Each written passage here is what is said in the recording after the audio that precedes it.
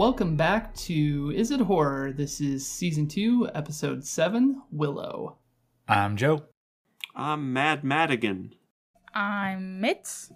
And I am Steve.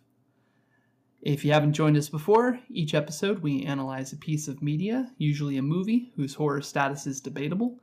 We look at the creator's intent, audience reception, and the content of the media, all in an effort to better define the horror genre. If you agree with our take, that's awesome. If you don't, that's awesome too. Horror is a diverse genre, and all are welcome. And before we get into our movie, we are going to go to Joe's Get to Know You corner. Joe? Right. Welcome to the corner. So with Willow, I was thinking there's several big names in it, and Val Kilmer and Warwick Davis. And so in what's your favorite Val Kilmer's role sort of way, or I was thinking we could do Marry, Bang, Kill, Mad Mardigan, Iceman, or Doc Holliday. Or if you like Warwick Davis better, we could do Willow, Wicket, and Professor Flitwick. Or if there's other iconic roles that either of them have that you guys are more familiar with, feel free to substitute. Oh, I'm going to substitute, buddy. You just wait. Oh, well, I'm waiting. But actually, I guess I'll go first. Fair. Let's see. Okay. So I guess doing Val Kilmer first. So I don't know. I guess they're not entirely different roles, but I was thinking I like Doc Holliday's humor, so maybe marry him. Mad Mardigan is probably fun for a little bit, so bang him. And I guess Iceman seems, cold as ice and willing to sacrifice, so maybe not. Maybe we'll just kill him. And then for Warwick Davis, I was thinking, well, I kind of went back and forth a little bit on a few of these, but let's see. So I was thinking for kill, I would probably kill Willow, actually, and then bang Wicket because he seems cuddly and fun, and maybe marry Flitwick. And I was trying to think of a clever thing to go along with that, he could levitate my wand sort of thing. But then I started thinking too, he probably knows a lot of spells, and then I was like, well, there's Petrificus Totalis. But then I was like, well, why is it Totalis? Couldn't it be Specificus and just, a Specificus Arius of the Petrificus? If you get my meaning. Petrificus Phallus. Could you explain exactly what your meaning is, please? Thanks. I think Petrificus Phallus seems the best use of that. Petrificus your dickicus. Both good options. If it lasts more than 4 hours, see Dumbledore. And Dumbledore so was the one who said you should do that.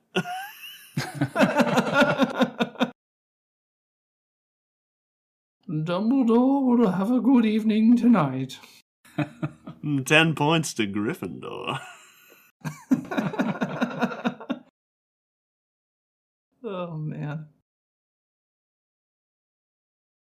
Oh, I guess it's my turn. I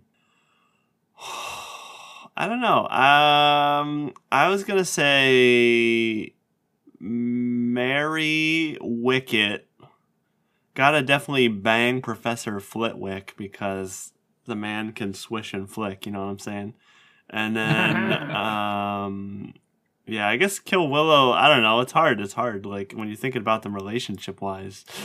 He really doesn't do much as Wicket, really. He's just in a suit. So, but I think I like Willow the most, but that's my Mary Bang kill on them. And I don't really have opinions too much on Val Kilmer because I only very recently saw Top Gun for the first time, and this is my first time watching Willow, and I don't know what Doc Holliday is, admittedly. Tombstone. Okay, I've not seen that either, so there you go. He's a classic old West gunslinger dying of consumption the whole film through. And he'll be your Huckleberry. Which means he'll shoot you and kill you, if you want.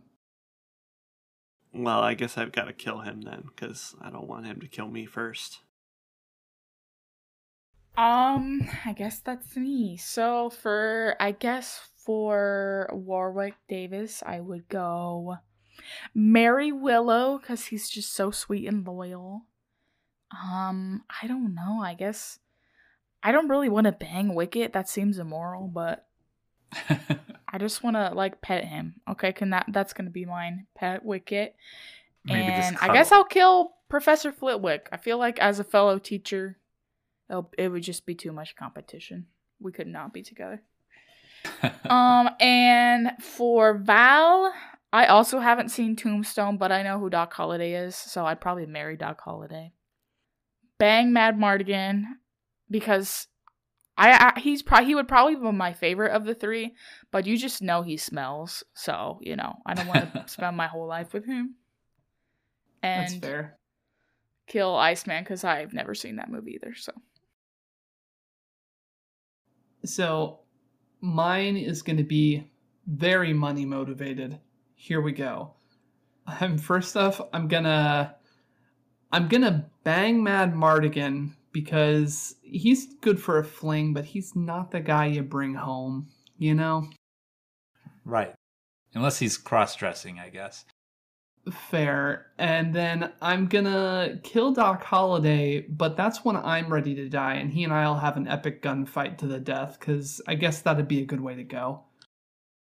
And then I'm gonna marry Iceman for the money, because he's got that career trajectory. He's in the Air Force. That dude's gonna have money. So, even if I don't like him, we got the money. So that's gonna be great. That's true. And he'll probably be gone a lot, too. Yeah, he'll be gone a lot, and then I can go back to being straight. So, yeah, I can do that while he's gone, and that'll be okay. He's got a busy schedule of having shirtless volleyball beach matches, so. Yeah, fair. And then for Warwick Davis, I am going to, I guess, bang Willow because he seems nice, but I don't want to ruin his family and break him up entirely, so we'll just have that one night stand while we're busy saving, people out in the woods. And then Wicked, I guess I'll kill because he's a teddy bear and I don't really want to sleep with a teddy bear or marry a teddy bear, so there's that. And then once again, I'm going to marry Professor Flitwick because he's got that Hogwarts professor money and he's pretty busy and, he lives at the castle during the school year, but I don't have to, so, while he's away, I'm going to play. He's probably got tenure, too. Exactly. And, the other thing, though, that I am going to make mention of is that Warwick Davis's other big role that we can't fail to mention on a show that involves the word horror in the title is his playing Leprechaun for numerous entries in the Leprechaun series. And to his Leprechaun character, I say marry, bang, and kill all three of those. All three of those we're doing. So that just feels Hopefully right. not at once. Maybe at once. I don't know. It's going to be crazy. He goes to space. He goes to Vegas. He goes to the Hood twice. So it's going to get crazy. I thought about including Leprechaun, but I actually haven't seen any of those movies, so maybe that was a selfish choice of me. But. I'll tell you, I thought to myself, that was one where I was like, I'm going to watch this whole series. And I watched through the third one, and I intended to go on to the next one because the next one's in space. But everyone said, from what I could see, that most people regard the third one, Leprechaun, basically, it's not called Leprechaun Goes to Vegas, but it's Leprechaun 3, but he goes to Vegas. Most people regard that the best one, and I was like, if this is the best one, oh, God, maybe I'll pause for a second, come back to it, and I haven't come back to it.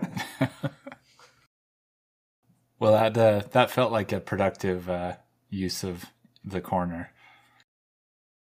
We've learned a lot. We've grown as people or shrank as people. I don't know. It's hard to say. Maybe we've regressed emotionally. Maybe. All right. on to the main event. In honor of Willow's return on November 30th to Disney Plus in the form of a Disney Plus series, we're going to be talking about 1988's Willow. And as far as the background on that, so we've got the story by George Lucas. He had been working on this concept for, I guess he says, about 15 years previous to all of this.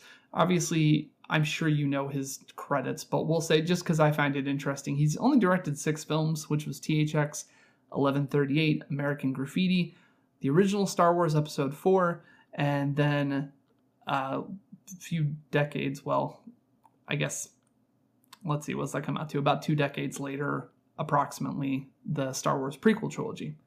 He did take a hiatus from directing from Star Wars and between those Star Wars films. So during that time period, he's kind of more focused on producing and his special effects company and stuff like that. So when he had the idea for Willow, and it was during kind of that time period, he instead was looking for someone to direct it and someone to write it. And he'd already worked with Ron Howard on American Graffiti, and at that point, Ron Howard had directed Cocoon, which had some good success with it. And so he turned to Ron Howard for the directing chores for Willow. And the more I kind of researched into this, the more it at least is my personal opinion, not confirmed by anything. And I do have some quotes to share on it that it seems like they kind of co-directed it. So, yeah, it's Ron Howard, but maybe it's also George Lucas directing it a little bit. If you haven't seen Ron Howard stuff, then, of course, as I mentioned, he directed Cocoon, Apollo 13, A Beautiful Mind, The Da Vinci Code. He started out as an actor. Before that, was on Happy Days, and, of course, as already mentioned, American Graffiti. And you may know him as the narrator on Arrested Development, which he just crushes that every single time. The audience did know that. The audience did know that, yes. Very good narrating. And then the writer was Bob Dolman, who he was kind of selected, as I understand, by Ron Howard. He worked a lot in TV, so he did WKRP in Cincinnati and SCTV Network. And as far as films go, this Willow was his first film work, as far as I understand it, and he also directed Far and Away, where he worked with Ron Howard again, and also The Banger Sisters, which is not at all what it sounds like if you're familiar with it. I wasn't, but look at the poster. It's not what it sounds like. So anyway, there's that.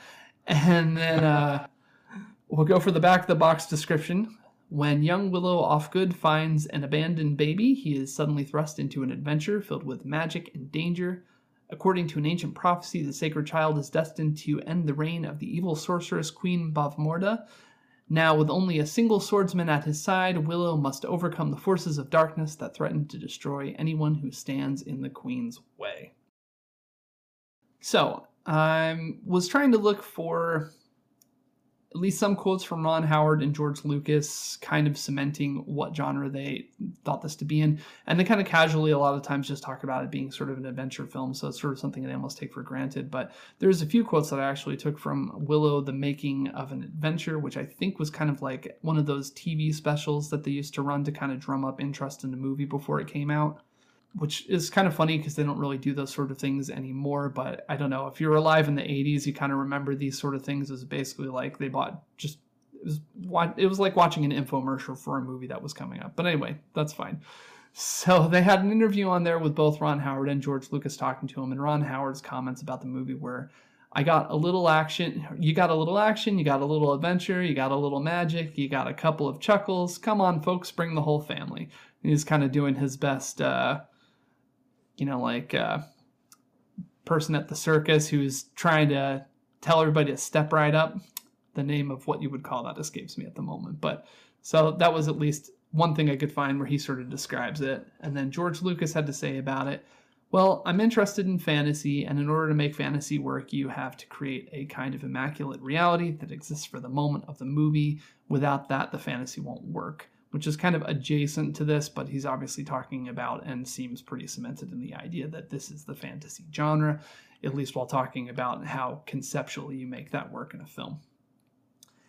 And then to back up my unfounded comments earlier about them probably co-directing this, I have a quote from Ron Howard and George Lucas again from the same special, where Ron Howard says, "When you've got a George Lucas you can turn to on the set, well, that's an unbelievable luxury and one that I really tried to take advantage of. And at the same time, George was very respectful of me and from the outset said, 'You're directing this movie, go do it.'"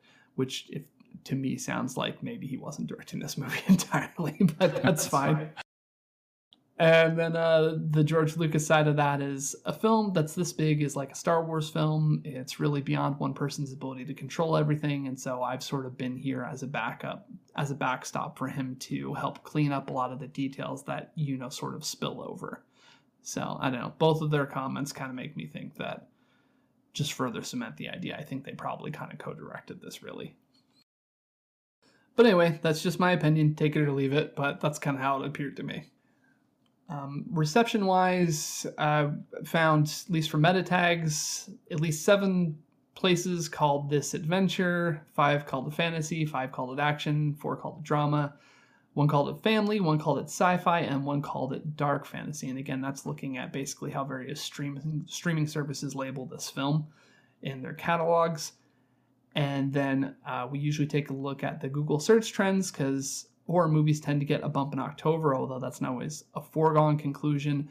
Willow, there really wasn't any sort of strong pattern, but if I had to pick out anything, it actually seemed like it got less searches every October, is kind of the thing I saw most. Interesting. Huh. So, with all of that in mind, we'll go through and see what everyone has to say, whether or not they think this is horror. As you have noticed, our good friend Brianna has not joined us for this episode, but she will be back hopefully next time. But I did poll her beforehand, and I'm just going to read her comments real quick, where she says, "Not horror, but definitely Val Kilmer's best work right after his turn as Doc Holliday in Tombstone. I quote this movie all the time." And then she has a quote from the movie, "I stole it from a stupid Nankini while he was taking a pee-pee." It's a favorite. She said, "The cast is fucking magical. Warwick Davis is the fucking man. And when my friends are inebriated, I tell them, 'You are drunk.' And when you are drunk, you forget I am in charge." So those are Brianna's comments on the movie. Votes not horror. She's with us in spirit, if not in person. So what did everybody else think? I also do not think this is horror. It's great, but yeah, pretty firmly in the fantasy realm for me. I also agree. I don't think it's horror. It gave me kind of a lot of vibes, even like Army of Darkness we were talking about, which we kind of all decided had some horror elements, but definitely wasn't full-on horror. So I just think it's more of a fantasy kind of thing, not horror. I agree. I don't think it's horror. I don't think it's horror. I do think it's fantasy, but I don't think it's dark fantasy. I agree. I don't think that this movie is horror. I agree with Mitz too. I don't think I'd even go so far as to say it's dark fantasy either. I think it's just out and out fantasy. With that in mind, it being fantasy, and we kind of talked about this a little bit last week, but I guess, or not last week, but 2 episodes ago when we did the Black Cauldron, is we talked about fantasy and horror and their kind of relationship to each other. And so I wanted to delve into that a little bit more since we're doing sort of a full live action fantasy movie this time around. And so I guess this one's kind of the sort of thing where it's a little hard to say, but we can kind of give at least our opinions on it. I guess what do you feel like probably came first, the genre of fantasy or the genre of horror? And, you've got old fairy tales, fantasy. Sometimes they have a horror tone to it. Grimm fairy tales is an example of that. I guess which do you feel like probably came first in that arena? I feel like fantasy and horror and fairy tales are kind of all so closely interwoven. I mean, when you really look, for example, at like Disney movies and you see the Disney movie and then you hear the story that they're actually based on, there's always like so much that could be called horror in them. So I don't know if one necessarily came before the other one. I think in olden times when a lot of these stories first originated, I think a lot of them were used to scare children and things like that. And like people like just didn't give a shit really about like how badly they were going to scare their kids. They'd be like, oh yeah, there's a witch in the woods and she's going to eat you and skin you alive and turn your eyes into lollipops and shit. So like, I don't know. I feel like that kind of all was maybe happening at the same time in stories.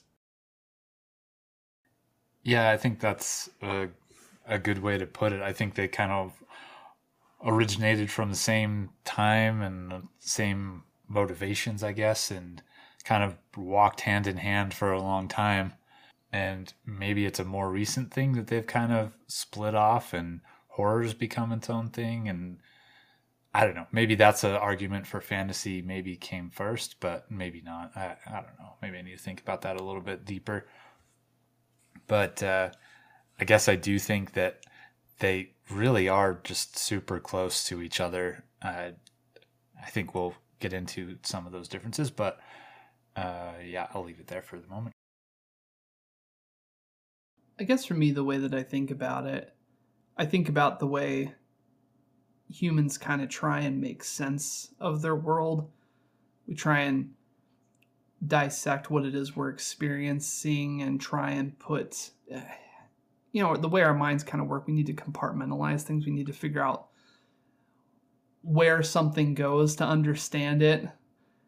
And so I can kind of see on one side was the first impulse to start telling each other stories, to look at something like the sun and say, hey, why does that go overhead? And then basically fantasy was born when we tried to say, well, there's a person up there that exists and they sleep like we sleep. We know we sleep, so why wouldn't it sleep too? And then suddenly fantasy was born. Or if the first impulse was to, we all get scared and we all have people that we care about. So maybe that first impulse of the very first people was to say, like, maybe there is something terrible in the woods there, maybe even half believing it ourselves. And so telling that story, don't go that way. Someone went that way once and they never came back. And now let's come up with the reason why. But it's that same sort of impulse, right? Of we don't understand the world around us. We only have so much information we can take in and get out. So let's try and come up with something that makes sense in terms of our understanding to be able to explain it. Not necessarily trying to lie to anybody else in those early instances of humanity, but just trying to tell what made the most sense to us. So I don't know. It's kind of hard to say which impulse got served first. Was it fear or was it curiosity? It's hard to say. So we talked in the Black Cauldron episode about how fantasy and horror do share some of the same basic elements, usually in the sort of antagonists you find in the world. But what other shared elements do you feel that there are? I was just going to say, I think one similarity is often like a supernatural element. It's not always, and horror doesn't always have supernatural, and we talk about that plenty on our show, but I guess I see that as a common thread in a lot of instances. If we're talking about Willow specifically, one of the only moments that I found to be kind of horrifying was the body horror when the people were being changed into pigs. So I guess I could say that something that horror and fantasy have in common is kind of like you said, the supernatural element, but especially like dark magic, or just unnatural magic or unnatural supernatural changes. Because that was freaky. I did not like that part. I think you could say they overlap in that a lot of them are a good versus evil tale at their core. There's tension building. Sometimes you have monsters. Sometimes you have your main characters threatened with death or dismemberment or some other horrible fate. So I guess I would say that's kind of what's in common. There's definitely a lot that differs, but we might get to that later on. I guess for me, I think one of the core elements that tends to exist in both fantasy and horror is the tacit acceptance that there is both good and evil. I think there are other genres that play with those things, but to have them be such a tangible force, I think feels maybe a bit unique, or at least a common thread between those two genres, that they just both accept that concept is there, good and evil. And so, yeah, I guess that's the thing that comes to mind most for me. And yeah, I guess that's a general concept rather than a specific element, but yeah. That makes sense. And like in horror, like, you even get like, well, if you're being good, then, or at least, some early horror, maybe that's not true of a lot of things. But anyways, like if you're being good, if you're doing what you're supposed to be doing, not sleeping around, not doing drugs or whatever, then you're safe because you're being good. Anyways, kind of, I guess, that morality lesson that we kind of touched on as well. Yeah, I also think horror has, like you said, horror has more of that sense of hopelessness to it. And I think probably the major difference between fantasy and horror is that fantasy can remove you so much from your own world that you're living in that maybe some of the same types of fear don't hit you. Like they're not as relatable when you're in this world with like magic and dragons and castles, so much as, a creepy guy in a mask staring at you from behind a bush on your street where you live.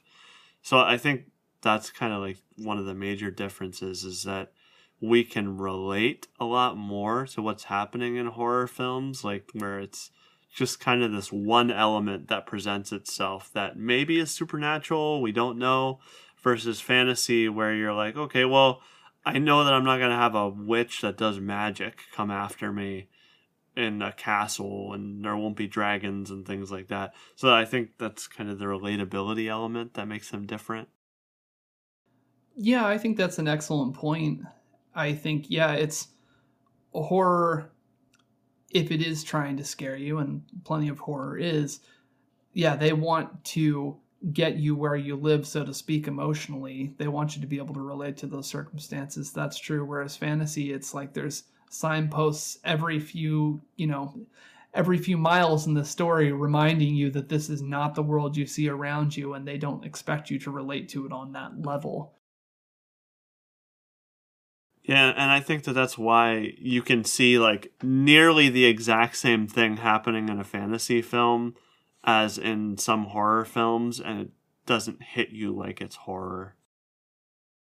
I think maybe that's the same reason, too, that you get people that look at sci-fi and say that sci-fi can't be horror, is for that same relatability idea. I mean, we talked about it a little bit with Alien, of the idea of none of us are probably going to experience being on a spaceship. I don't know, maybe something will happen, but most of us probably won't experience that.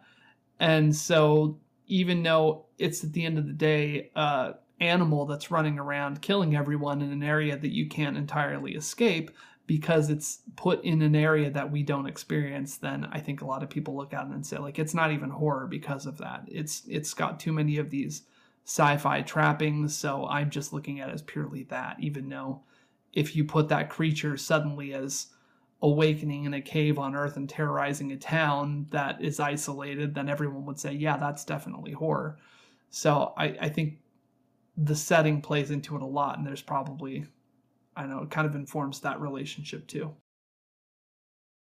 Yeah, that's interesting. And like, I always kind of think it's funny that sci-fi and fantasy get grouped together, but maybe that's a good like common thread for them, is that they are, it is just a slightly different setting, but there's a lot of the same bones there, I guess. Another thing, going back to the good and evil idea, I guess personally, I feel that fantasy is sort of has a tacit promise that good will conquer evil eventually. And in horror, you don't get that same promise.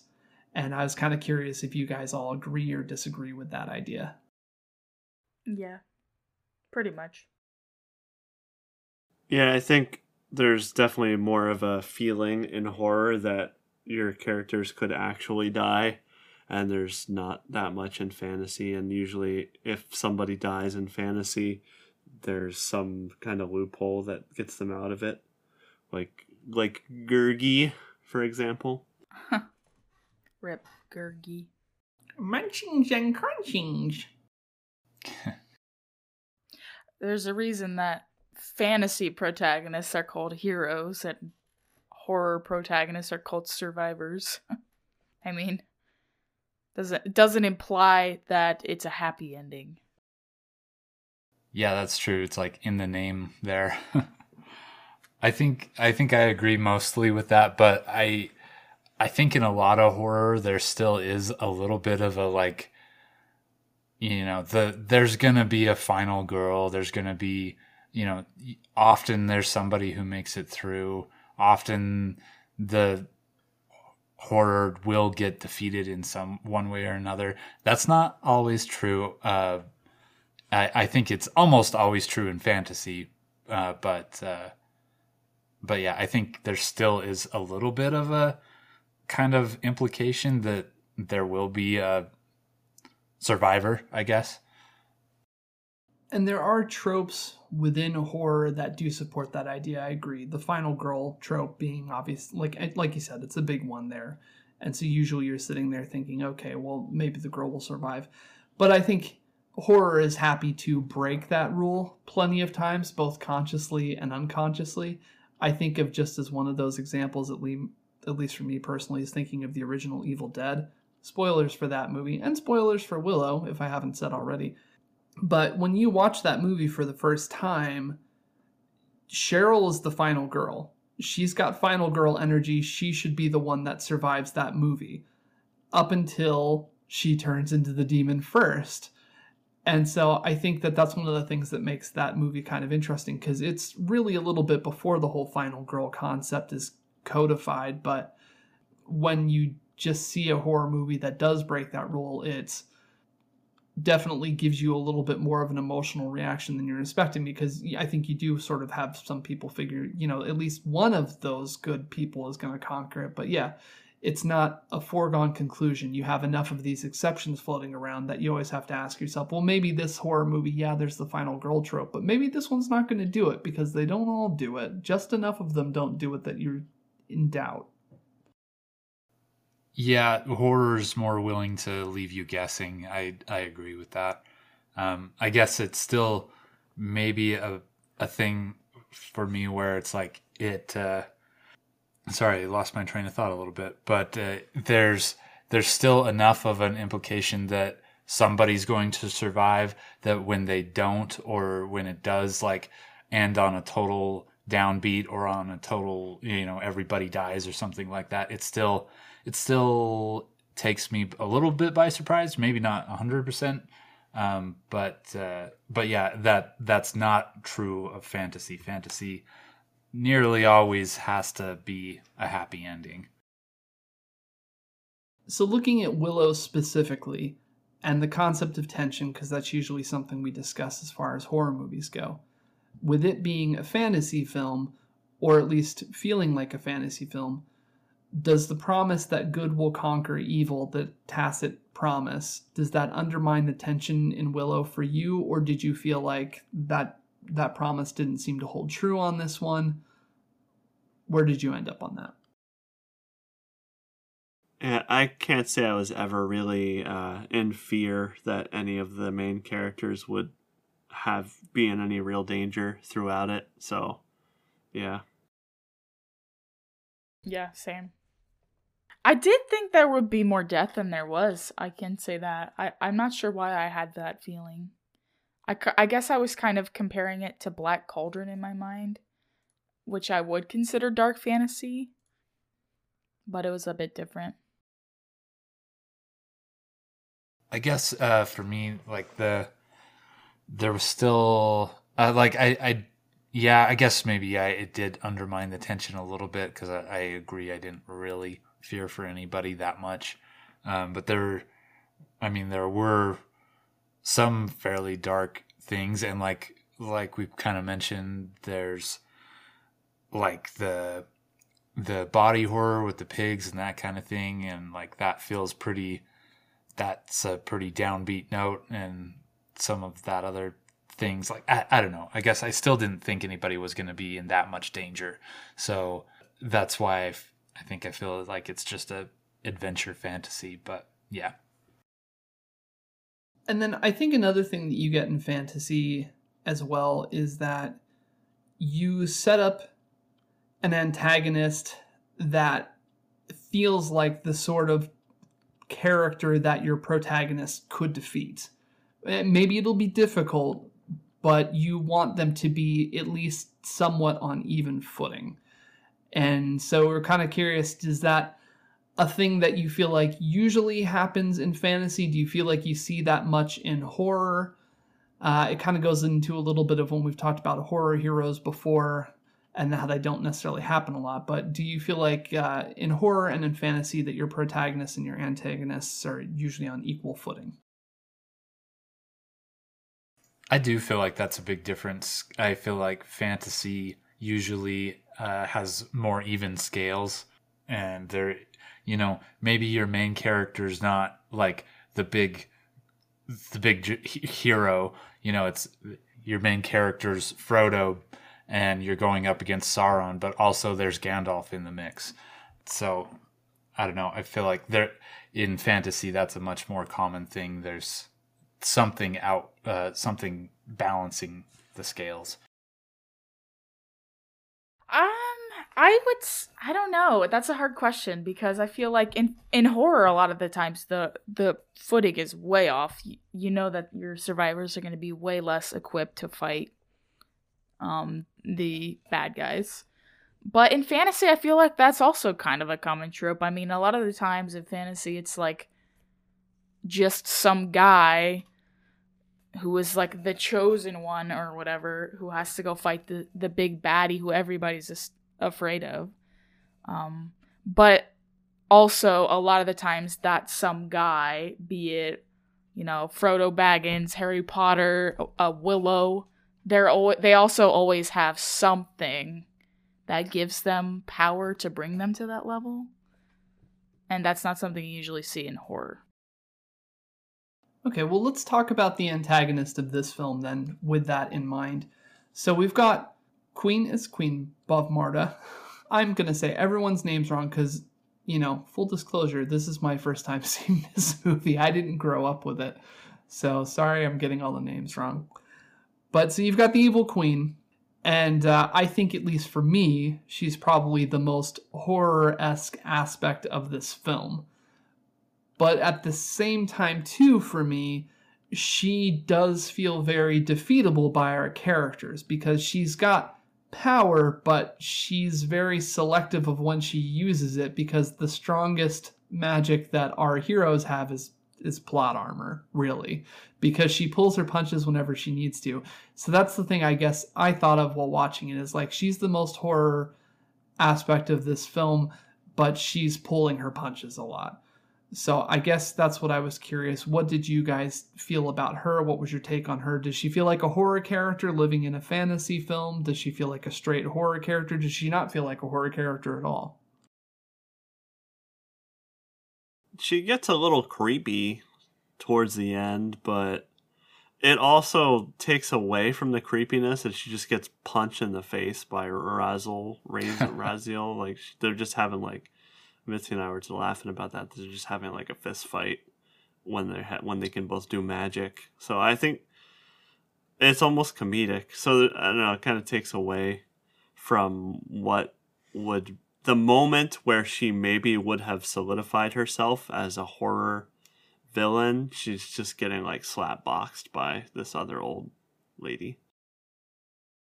I guess, I don't know, maybe they just didn't show it well enough, but I agree with what you're saying, but I guess it's sort of a like they end up being on kind of equal footing. I guess I didn't ever feel like she was necessarily pulling her punches or that she wasn't powerful. It was just like they tried to use magic on each other.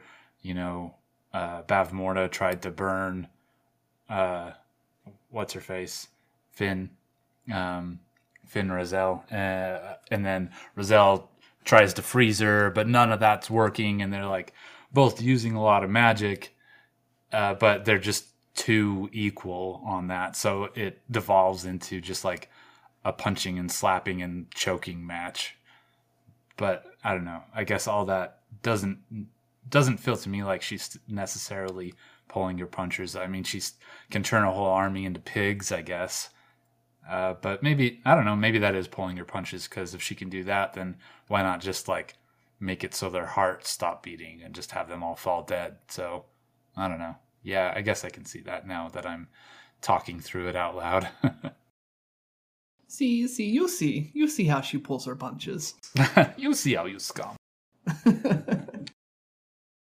And the other thing I was thinking about too, and I guess I'm jumping around a little bit on my outline, but it's worth talking about because of what her main plan is in this story, is, well, all right, I'll ask this first. Do you feel like there is something in the film that's more of a horror element than Bavmorda and her actions? You already know mine. It's the pigs. The body horror. But it's at least something she does, though. That's true. Yeah, I can't think of anything else. I don't think anything else is really horror either. I guess the trolls maybe, sorta, but not really. They kind of look like they were out of 2001: A Space Odyssey when they first show up for me. I don't know. I have to look at comparison one-on-one, but for some reason I got those vibes. It was like what my mind went to immediately when I saw them. Yeah. I guess like the Hydra in the one castle, I think that Hydra maybe is leaning a little bit more towards horror than fantasy, the way that it looks, but still fantasy more than horror, I'd say. Okay. Well, so I definitely want to talk about each of those elements, but we'll go over to Queen Bavmorda and her... Oh, man, I'm sure someone out there is listening to this and they're like, he's getting it wrong every damn time. I'm sorry. I know. It's your favorite movie. You came here. You're excited about the series, and I'm just butchering the hell out of this name. I apologize. I guess I pronounce it Bavmorda. I could be wrong too, though. I will defer to you. Bavmorda? It always made me it made me chuckle a little bit because it sounded like Bad Morda, and it felt a little too on the nose. But anyways, that's how I've always heard it, I guess. That'd be like naming a character Bad Mardigan. I mean, come on. I will. I'm just gonna. I'm gonna maybe call her the Evil Queen going forward. So we'll just deal with it like that. So her whole plan is she's going to kill this baby, which that is a very dark thing, obviously. And I wanted to explore that a little bit and why that does or doesn't feel horror-esque. So I guess my first question involved with that, was there any question in your mind that the Evil Queen was planning to kill Allura? No question for me. I thought definitely the baby was on the chopping block. Yeah, same. Yeah, I think if she did get her, she was gonna do it. She had like a cool little like platform for it and everything. I thought she was gonna eat her at one point, so you know, she had her knife out and everything. Okay, yeah, knife and fork. She was ready. She was tucking the napkin in the front of her shirt. Yep. She just needed to marinate a little bit. I thought it was interesting the way that they kind of chose to describe it and the way that they tried to deal with that, because I wrote down what the intro crawl sort of is, because there's a lot of Star Wars parallels here, George Lucas. But anyway. Definitely. the opening crawl, is, even though it's not crawling, says, "It is a time of dread." See, yeah, even in that. Anyway, seers have foretold the birth of a child who will bring about the downfall of the powerful Queen Bovmarda. Seizing all pregnant women in the realm, the evil queen vows to destroy the child when it is born. So specifically it uses the word destroy. It doesn't say kill, doesn't say murder, it goes with destroy. And even during the final sequence, when she is having that showdown with Willow, she's not talking about killing the child, she's talking about sending the baby to the netherworld. And then killing the child doesn't involve stabbing it, doesn't involve drowning it, it involves some sort of nebulous, really undescribed ritual. So I don't know, I feel like while it was clear to me that she planned on killing the child, it felt a little to me, at least for my first viewing of this film, that they kind of went out of their way to keep from having to actually say, kill the child, kill the baby. Am I wrong? Did you guys catch that kind of language being used in here, or am I just selectively skipping it? I mean, I didn't catch it, but I catch it now that you point it out. Yeah, definitely. Yeah, I can see what you're saying about it not being like explicitly described as killing, but I guess, I don't know, destroy is pretty killy. So I don't know. I guess like we all kind of said, like the implication is that, and we all felt like the implication was that the baby would be killed, but I see what you're saying. It's not that explicit. It's like they're trying to say it without saying it, and I'm thinking of horror movies like The Witch, where basically they all but show you that the witch basically ground up a baby into a fine chutney paste for herself. So I guess my curiosity is if the way that they chose to present that information lended it one way or the other to you. If they had been maybe just more explicit about saying she's going to kill the child, and then she gets the child and is holding a dagger over it, would that have made it feel like, oh, this is definitely horror? Whereas trying to avoid using the word kill and then having it be a vague ritual of some sort, sending it to the netherworld, does that make it feel more in the fantasy genre? I think there were choices made specifically there with how they worded it and how they presented it. Also, you could see those choices echoed in how blood is presented in the film. Whenever there's fighting, you never see anybody drawing blood or pools of blood, and when you do see blood on anyone, it's there and you haven't actually seen how it got to be there. It's just on Willow's face or on Mad Mardigan's hands, but you didn't see how it got there. So I think a lot of that is around it being fantasy, and probably more around it getting a whatever PG rating this got. So, and then I guess just in regard to the whole tension building concept, and we sort of covered it, but to get more specific on this instance, did you think there was any chance that the queen was going to succeed in killing Alora? No. Yeah, it never felt like she was in like real danger. Because then Willow would have failed at his task and the movie wouldn't be named after him, and this whole thing would have been a waste of time. It would have been called How Willow Failed. And that would have been a more depressing film. And maybe that would have been horror. Yeah. Okay. So we talked about the body horror scene with people being turned into pigs, and I wanted to kind of dig into that a little bit. So we're describing it a little bit as body horror. But I also wanted to kind of compare it to films that people usually more think of when they think of body horror. I was trying to make sure to reference ones that I think we probably all would have seen, so hopefully this is the case. Has everyone here seen The Fly or The Thing, or at least seen a film that they would consider to be an actual body horror film? You've seen both? Seen The Fly. What is that movie with, what is it called? Tusk? Yeah, Tusk. Yeah. That's another weird one. So how does the pig scene in this film compare to something like those? Do you have to go that far to get a body horror label? I think the pig scene in this is the children's horror version of body horror. I guess I still call it, for myself, I guess I still think of it as body horror. It's dialed down from the other ones we've mentioned for sure. But I guess it still is that to me, I guess.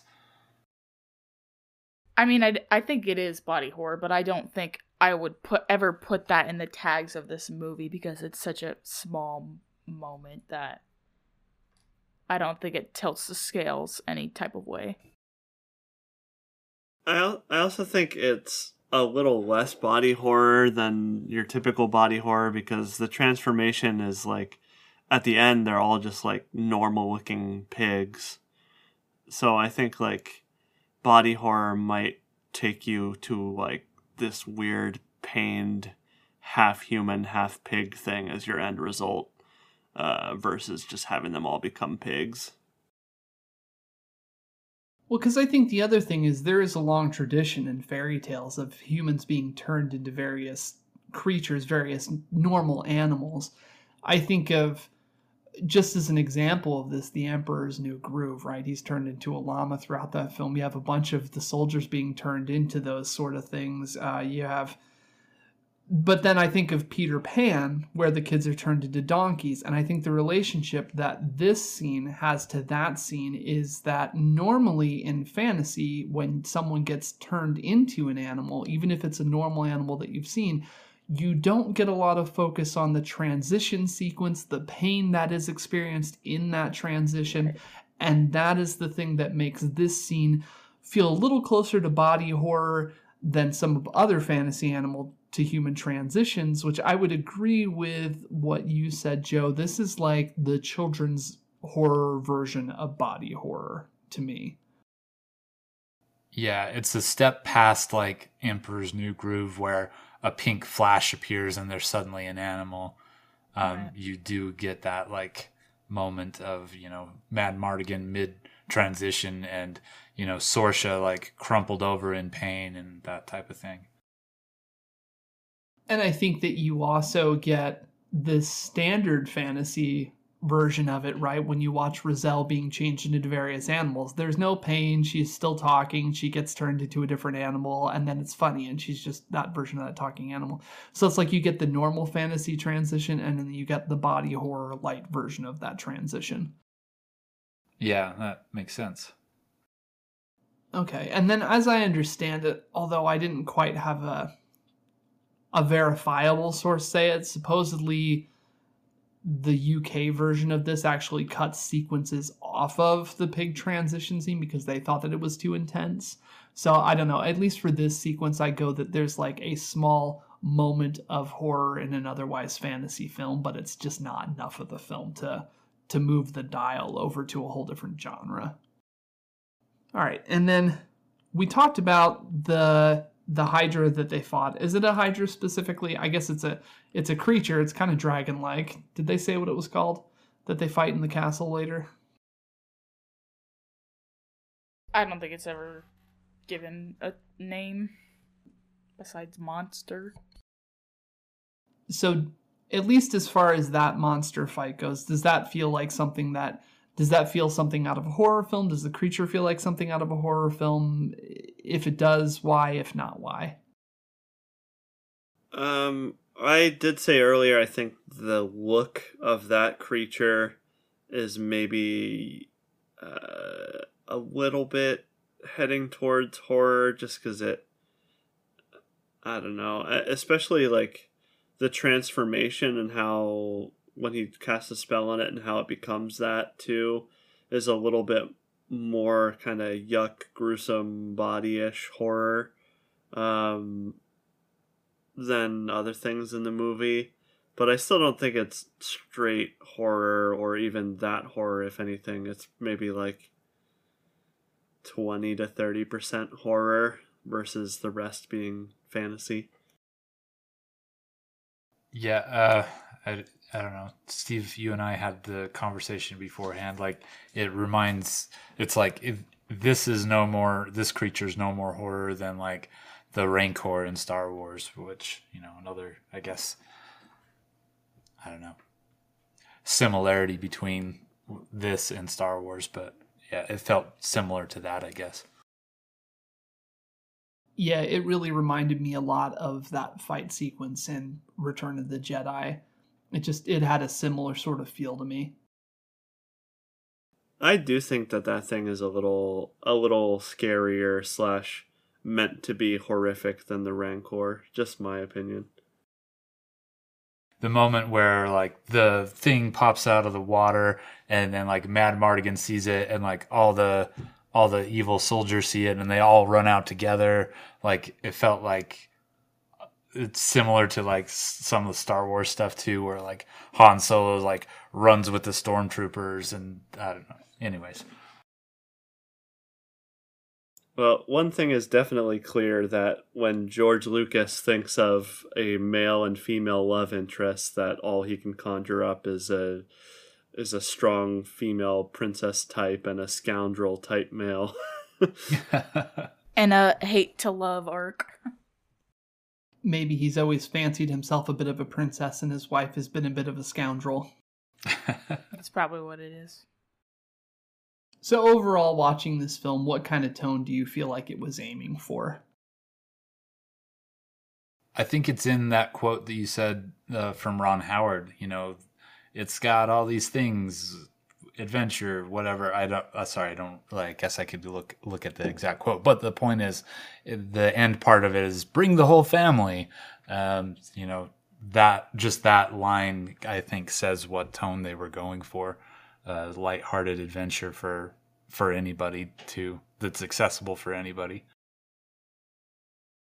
Do you feel like the overall introduction to the film was that more of a fantasy feel? Was it a darker feel, more of a horror film? Because there's a lot of heavy material right up front in those first 5 minutes of the film. Yeah, you get like all the women who are imprisoned, like Bav Morda just is like, kill the mom and we're gonna go sacrifice the baby, and then the midwife runs off and then the midwife gets killed by the dogs. Like, there's a lot. It's a lot darker in those 5 minutes than I think the rest of it is. Yeah, I don't know. I really just don't think Bav Morda is horror. I don't know. She just gives off the same kind of vibes as like the evil queen in what's the movie, Sleeping Beauty, or it's kind of the same vibe. I don't really feel that she's horror. Yeah, I agree. She's definitely kind of like a quintessential evil queen. I mean, if we're calling her horror, then we have to call Maleficent horror, because she turned into a dragon. So, I mean, come on. That's scary. But I don't think either of them are horror. I think because it's George Lucas, you get a lot of these Star Wars parallels, and I think for me, she feels about as horror as Emperor Palpatine, and then she's got, her Darth Vader go get shit done piece out there, and then of course you got Mad Mardigan as Han Solo, and you got the brownies, your R2-D2 and C-3PO, and Willow's Luke, and Sorcia's Princess Leia. Like, you've got everybody there, and everyone's fairly correlated. So I don't know. It just felt like, let's do Star Wars again, but let's do it in a fantasy setting, since fantasy was always kind of the inspiration for Star Wars anyway, because you have, the guy using the magic sword to go fight the dark evil, even in that. So it feels like a lot the same story with a lot of the same tone. So I guess for me, it really just never really approached feeling like horror, even when you hit some of those horror elements. Yeah. And when the queen starts getting all ritually, she starts looking like Palpatine too. she's getting pretty, her eyes are getting pretty sunken. I was like, any second she's gonna mutter, "Do it," and I'm gonna believe it. Yeah, she literally like started looking like Palpatine and calling electricity and shit. So Yeah. Anything else that anybody wanted to kind of talk about with this film? Any other, even if it's not related to whether it's horror or not? One thing that I was saying to Mitz while we were watching it is that I feel like a film like this, a fantasy film of this scope, I feel like it wouldn't get made today, one that isn't based on some kind of book or something like that. I feel like it just wouldn't get made, like an original kind of epic fantasy family tale like this. I don't know, I just don't see that come up too much in Hollywood anymore. I know Mitz was saying that she's seen some things like that on Netflix, but just wanted to bring that up. I would argue that, though, I don't think these kind of projects have ever really been attempted by anyone other than George Lucas, because, I mean, maybe a little bit, but a lot of the times when you think of the big series, you think of something that's inspired by a book. Well, Star Wars, he was just like throwing darts and seeing what stuck, and it stuck. And then he tried it again with Willow, and it was a beloved film, but it didn't really have the same sticking. Yeah, I mean, there are just a few major ones that I can think of where it was a sci-fi or fantasy that just was a movie, like, Back to the Future, this, and Star Wars. I don't know. I can't think of too many, though, offhand. You're right. Too many fantasy, like huge fantasy franchises like Star Wars. Yeah. That were movies originally. Yeah. There's not that many. I think there's this whole sword and sorcery or sword and sandals genre that hasn't really been a thing for a long time. That was kind of popular in the 70s and early 80s, and so you get films like Conan the Barbarian and Beastmaster and stuff like that was coming out. But even to the point when they were making this in a similar vein, those movies were losing steam and weren't being produced as often, so it wasn't even particularly easy to make this film then, really. And it didn't really do that well in the box offices and such. No, not at all. One thing I think about with some of this type of stuff is I feel like a lot these days to get your fantasy movie made or to get it like to be a big deal, like you have to write a fantasy movie or a fantasy story and then slap a big name on it and alter a few characters. I guess the one that's coming to mind is the new Lord of the Rings series and it's like it's not like that it's total garbage, like it's interesting, but it doesn't feel like Lord of the Rings. It feels more like somebody wrote a completely different fantasy story and then they shoehorned in Lord of the Rings stuff into it to try and get it made. And I feel like that type of thing happens a lot with fantasy. It actually happens a lot with horror too, because it's ridiculous how many horror franchises are comprised of sequels that were entirely different movies that people bought, and they were kind of like, well, this is decent, but I think we can put this IP into it. I mean, even Saw 2 was not... They weren't writing a sequel to Saw. Someone wrote an entirely other movie, and it got co-opted and put into a Saw movie. So the whole fact that there's even a Saw franchise is because they did that same thing and just like, let's take this script and pour some Saw coding over top of it, So I don't know, maybe that's another way that fantasy and horror related is taking whatever your concept is and just putting a nice candy coating for another franchise on it so you can keep going. Yeah.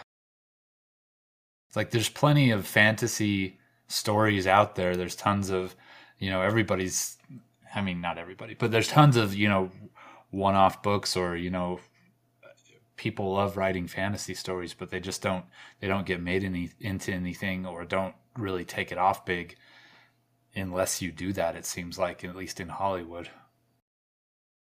And I think maybe that's partially at least Hollywood's penchant these days too. Everybody wants to make their own Marvel universe. And they all want to follow that exact same formula, which is take an existing IP with tons of information and turn it into a whole universe expansion. And it seems like your main Hollywood studios, they don't want to take a risk on some brand new IP. They want basically done deals, sure things with built-in audiences that they can bring to life. And I think that they just keep not learning the lesson over and over again that you can't just slap some name on it that everyone's familiar with and assume you're going to make all the money. It just doesn't work like that. There has to be a little bit more to it than that. Yeah, I agree with that, other than like, I mean, I think Amazon's still going to make a lot of money off the Lord of the Rings show, you know, even though it's not that good. But they slapped a name on it, and probably they're still making their money, unfortunately, which that, you know, just feeds into the whole problem of, yeah, well, they made enough money to keep doing this. So even though it's not great, I don't know. So we have the Willow series that's coming up here in just a few days from when this releases. How did you like the trailer? What are you excited for? What are you nervous about? Predictions? What do you think? Will it be horrible? I think it'll be cute, and I think it'll be family friendly. Not that the original wasn't family friendly. I just feel like the original, if I was watching with young children, I would want to watch it with them because it seems a little bit scarier. Not quite horror, but scarier. But this one seems pretty, I don't know, just seems pretty chill. Something that you would see on Disney Channel. In a good way. I think it's going to be cool. They did a really nice job on the trailer, I'll say, at least, if nothing else. And I like the idea of revisiting Willow as a more established, seasoned wizard. I don't know if that's exactly where they're going to go with it, but that's kind of how the trailer made it seem. So yeah, I kind of like that idea. It seemed pretty epic from the trailer. I do hope that they find a way to tie those new characters into the old lore from the original movie, because I really hate when like new stories come up and they just add random characters with no ties to the original. That's one of my gripes with the recent Hocus Pocus movie. They just added characters that don't have anything to do with the original movie. So I hope that they find a way to tie, like, I don't know, are they related to Mad Mardigan? I don't know. It's kind of I'm interested to find out. Yeah, I agree with that. I'd like to see, like, who are those actual characters. They make it seem like the one character, at least, is either the child of Elora or the grandchild. I don't know. But then that begs the question of how old exactly is Willow. So, or how long does the species live? Yeah, True. Exactly. They do have Sorsha in there too, as kind of the aged queen, but still can swing a sword. And I think, you know, I thought it was I may be reading into that in the wrong way, but I thought it was implied that one of our main characters was Sorsha's daughter. But I'm not certain of that, I guess, which would probably make that character Mad Mardigan's daughter as well. But I guess I don't know for sure. I thought I heard a line like that too, now that you mention it. Yeah. I'm excited for it, and for all the reasons you guys said. I am a little nervous about, I mean, just that concept that we just talked about it being somebody else's fantasy story that they're just throwing the title of Willow on and putting some of the characters in. I hope it doesn't end up feeling like that. I hope, like you said, Mitz, like I hope they have it tied into the lore well, and that it's all cohesive with the original story. And I guess another note or thing I noticed about the trailer is like there is still like some like there's the like big like ogre creature that has like the cage over its head and like the big giant whips, and it's like that feels like a horror character. Like that feels something I would have to fight in like a Resident Evil game or something like that. Yeah, maybe a little bit of the influence of The Witcher sneaking in there. Yeah, exactly. I think definitely visual effects and graphics are going to help move this more in the direction of dark fantasy if they want to go that way. Maybe even horror, just because of what they can do now versus what was possible when the movie was made. I will say the original writer on this film, so obviously the story is by George Lucas, but the person who actually wrote the script for the film, Bob Dolman, he is working on this again. He's at least credited with writing the second episode. So I don't know if that will help kind of maintain the tone and have it not feel like it's some sort of fan fiction thing. But, you know, you've got other writers in the room, so maybe that'll change it. But I think, let's see, there's also Jonathan Kasdan, who is, let's see, I was thinking that was somebody else here. Hold, please. Oh, that's worked on at least Solo, a Star Wars story, for whatever that ends up being worth. Just to say he's worked in the Lucasverse before. At least for me, like, I know there's the whole, like, new and old characters. I do kind of always think it's a little bit funny when you've got these worlds where there's this big, expansive world with all this lore and so many characters all wandering around, and every adventure seems to center around just this same group of, like, half a dozen people. So, I mean, I do want connections to some of the previous characters, but it would be nice if we roped in some people that just didn't have anything to do with it, because that feels like, to me, that feels like more what would really happen if this place really existed. Not everyone would be involved with any of this. You'd have people drug into it that just had no relation to the original adventure. True. But if they did that, I still would want some kind of, like, you know, expansion on if it's a new race or something like that. You want a mix of it. You want some people that are connected to the old characters, but you want some new people that didn't have any connection. Right. I guess I'm saying if they add new characters to the cast, which they will, I would like it to be an expansion of the universe also. Does that make sense? Yeah, Probably something. Not. Never mind. People whose existence explain more of this world. Exactly. Which I think the trailer hints at some of those things, because, like, you know, it shows the whole, like, underground city. Like, what is that? You know, who are these people? And then there's the whole big giant city that has, like, the statue, and, you know, that's not really in Willow in the original movie, but it's, yeah, hopefully just feels like a natural expansion of the universe. I also want Willow to run into a leprechaun, and I want him to make a wisecrack about it and then turn to the camera and wink. It has to happen, or it's a garbage series no matter what else happens. Or maybe he finds a teddy bear. Or he holds his wand and says swish and flick. All of those things. Exactly. Every line he utters should just be a reference to another character he played.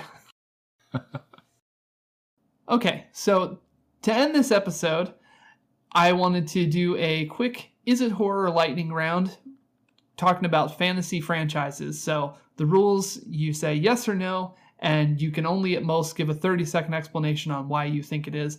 We'll do each thing and we'll go around to everybody. Is everybody ready? Yes.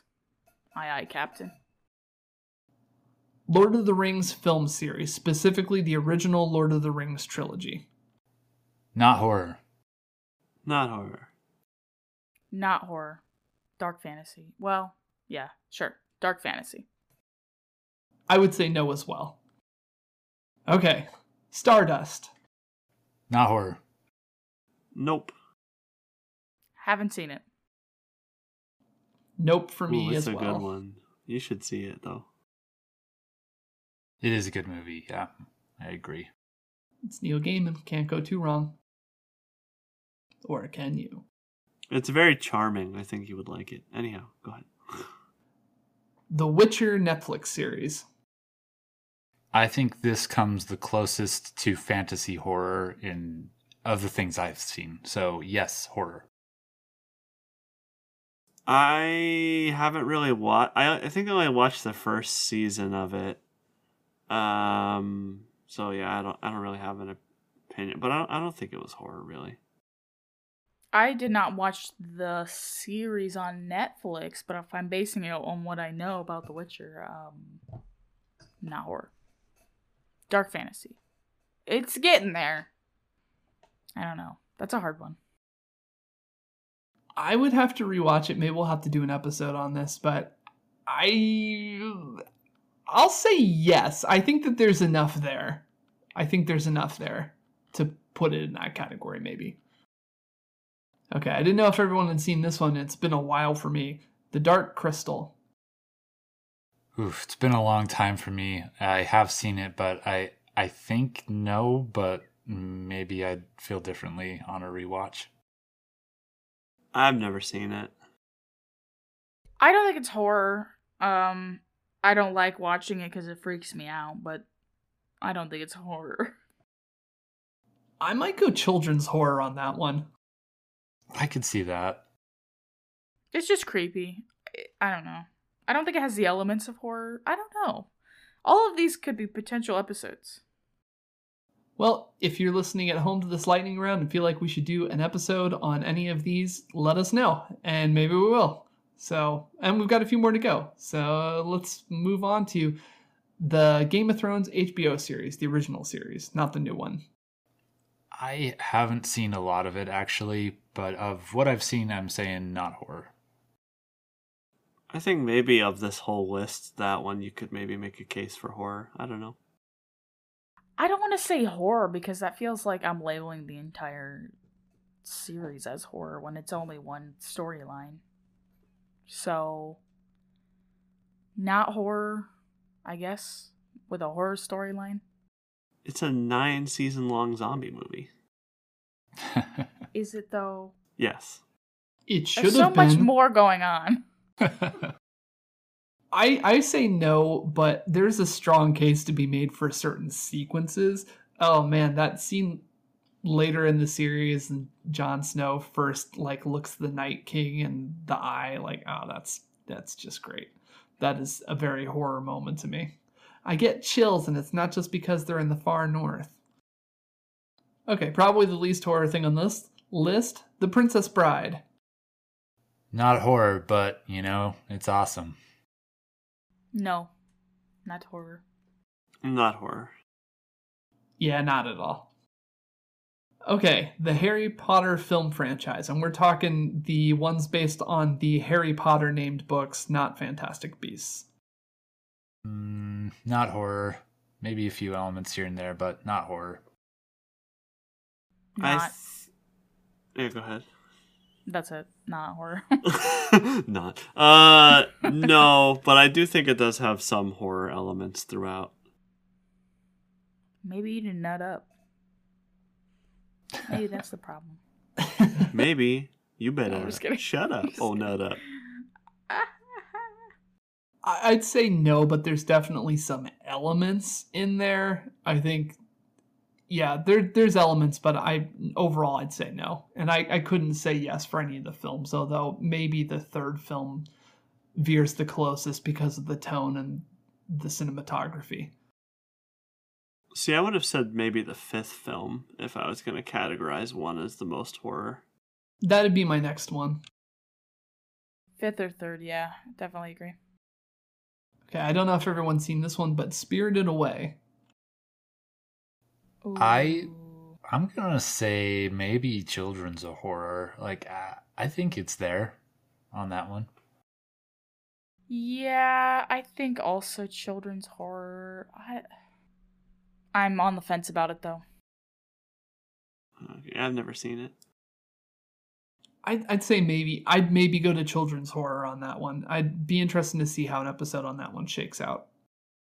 I'll settle on children's horror for that. The Wizard of Oz, the 1939 version. Oh, Probably the one jeez, everyone's okay. really seen. Gonna go with a nope. Not horror intentionally.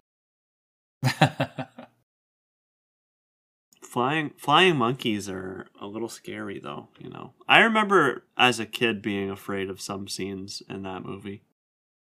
Yeah. I'm gonna go no on that one. Yeah, that, like I said, like you said, Matt, there's some elements there, but no for that film. And then, well, I'm gonna end on that note rather than go on any further. So I think that's a good lightning round. But the reason we end on The Wizard of Oz is lead into our next episode, where we are going to be talking about Return to Oz. So we'll see how everyone comes off on that. But so anyway, yeah, hopefully you enjoyed this episode. Hopefully you enjoyed this fantasy Is It Horror lightning round. Like I said, if there's any of those you think we ought to devote an episode to, let us know. Let us know what you thought of the Willow series and what you think of the original film. But thanks for joining us for another episode of Is It Horror, and we will see you in 2 weeks for Return to Oz. I have been Steve. I'm Joe. I'm Matt. And I'm Mitz. Bye. Peace. Bye. Peck, peck, peck, peck, peck. Happy Thanksgiving. Happy Thanksgiving. Happy Thanksgiving to all of those who celebrate. Have a safe Black Friday. Happy Black Friday to those who celebrate. Have a miserable Black Friday. Down with capitalism! Thanks for joining us at Is It Horror. We post new episodes every other Friday. Think we didn't give this movie a fair shake? Think we missed something? Do you have a suggestion for future episodes? Or did you just want to say hi? If so, you can follow us on Twitter or Instagram at isithorrorpod, or you can email us at isithorrorpodcast@gmail.com. In the meantime, stay safe and keep asking yourself, Is it horror?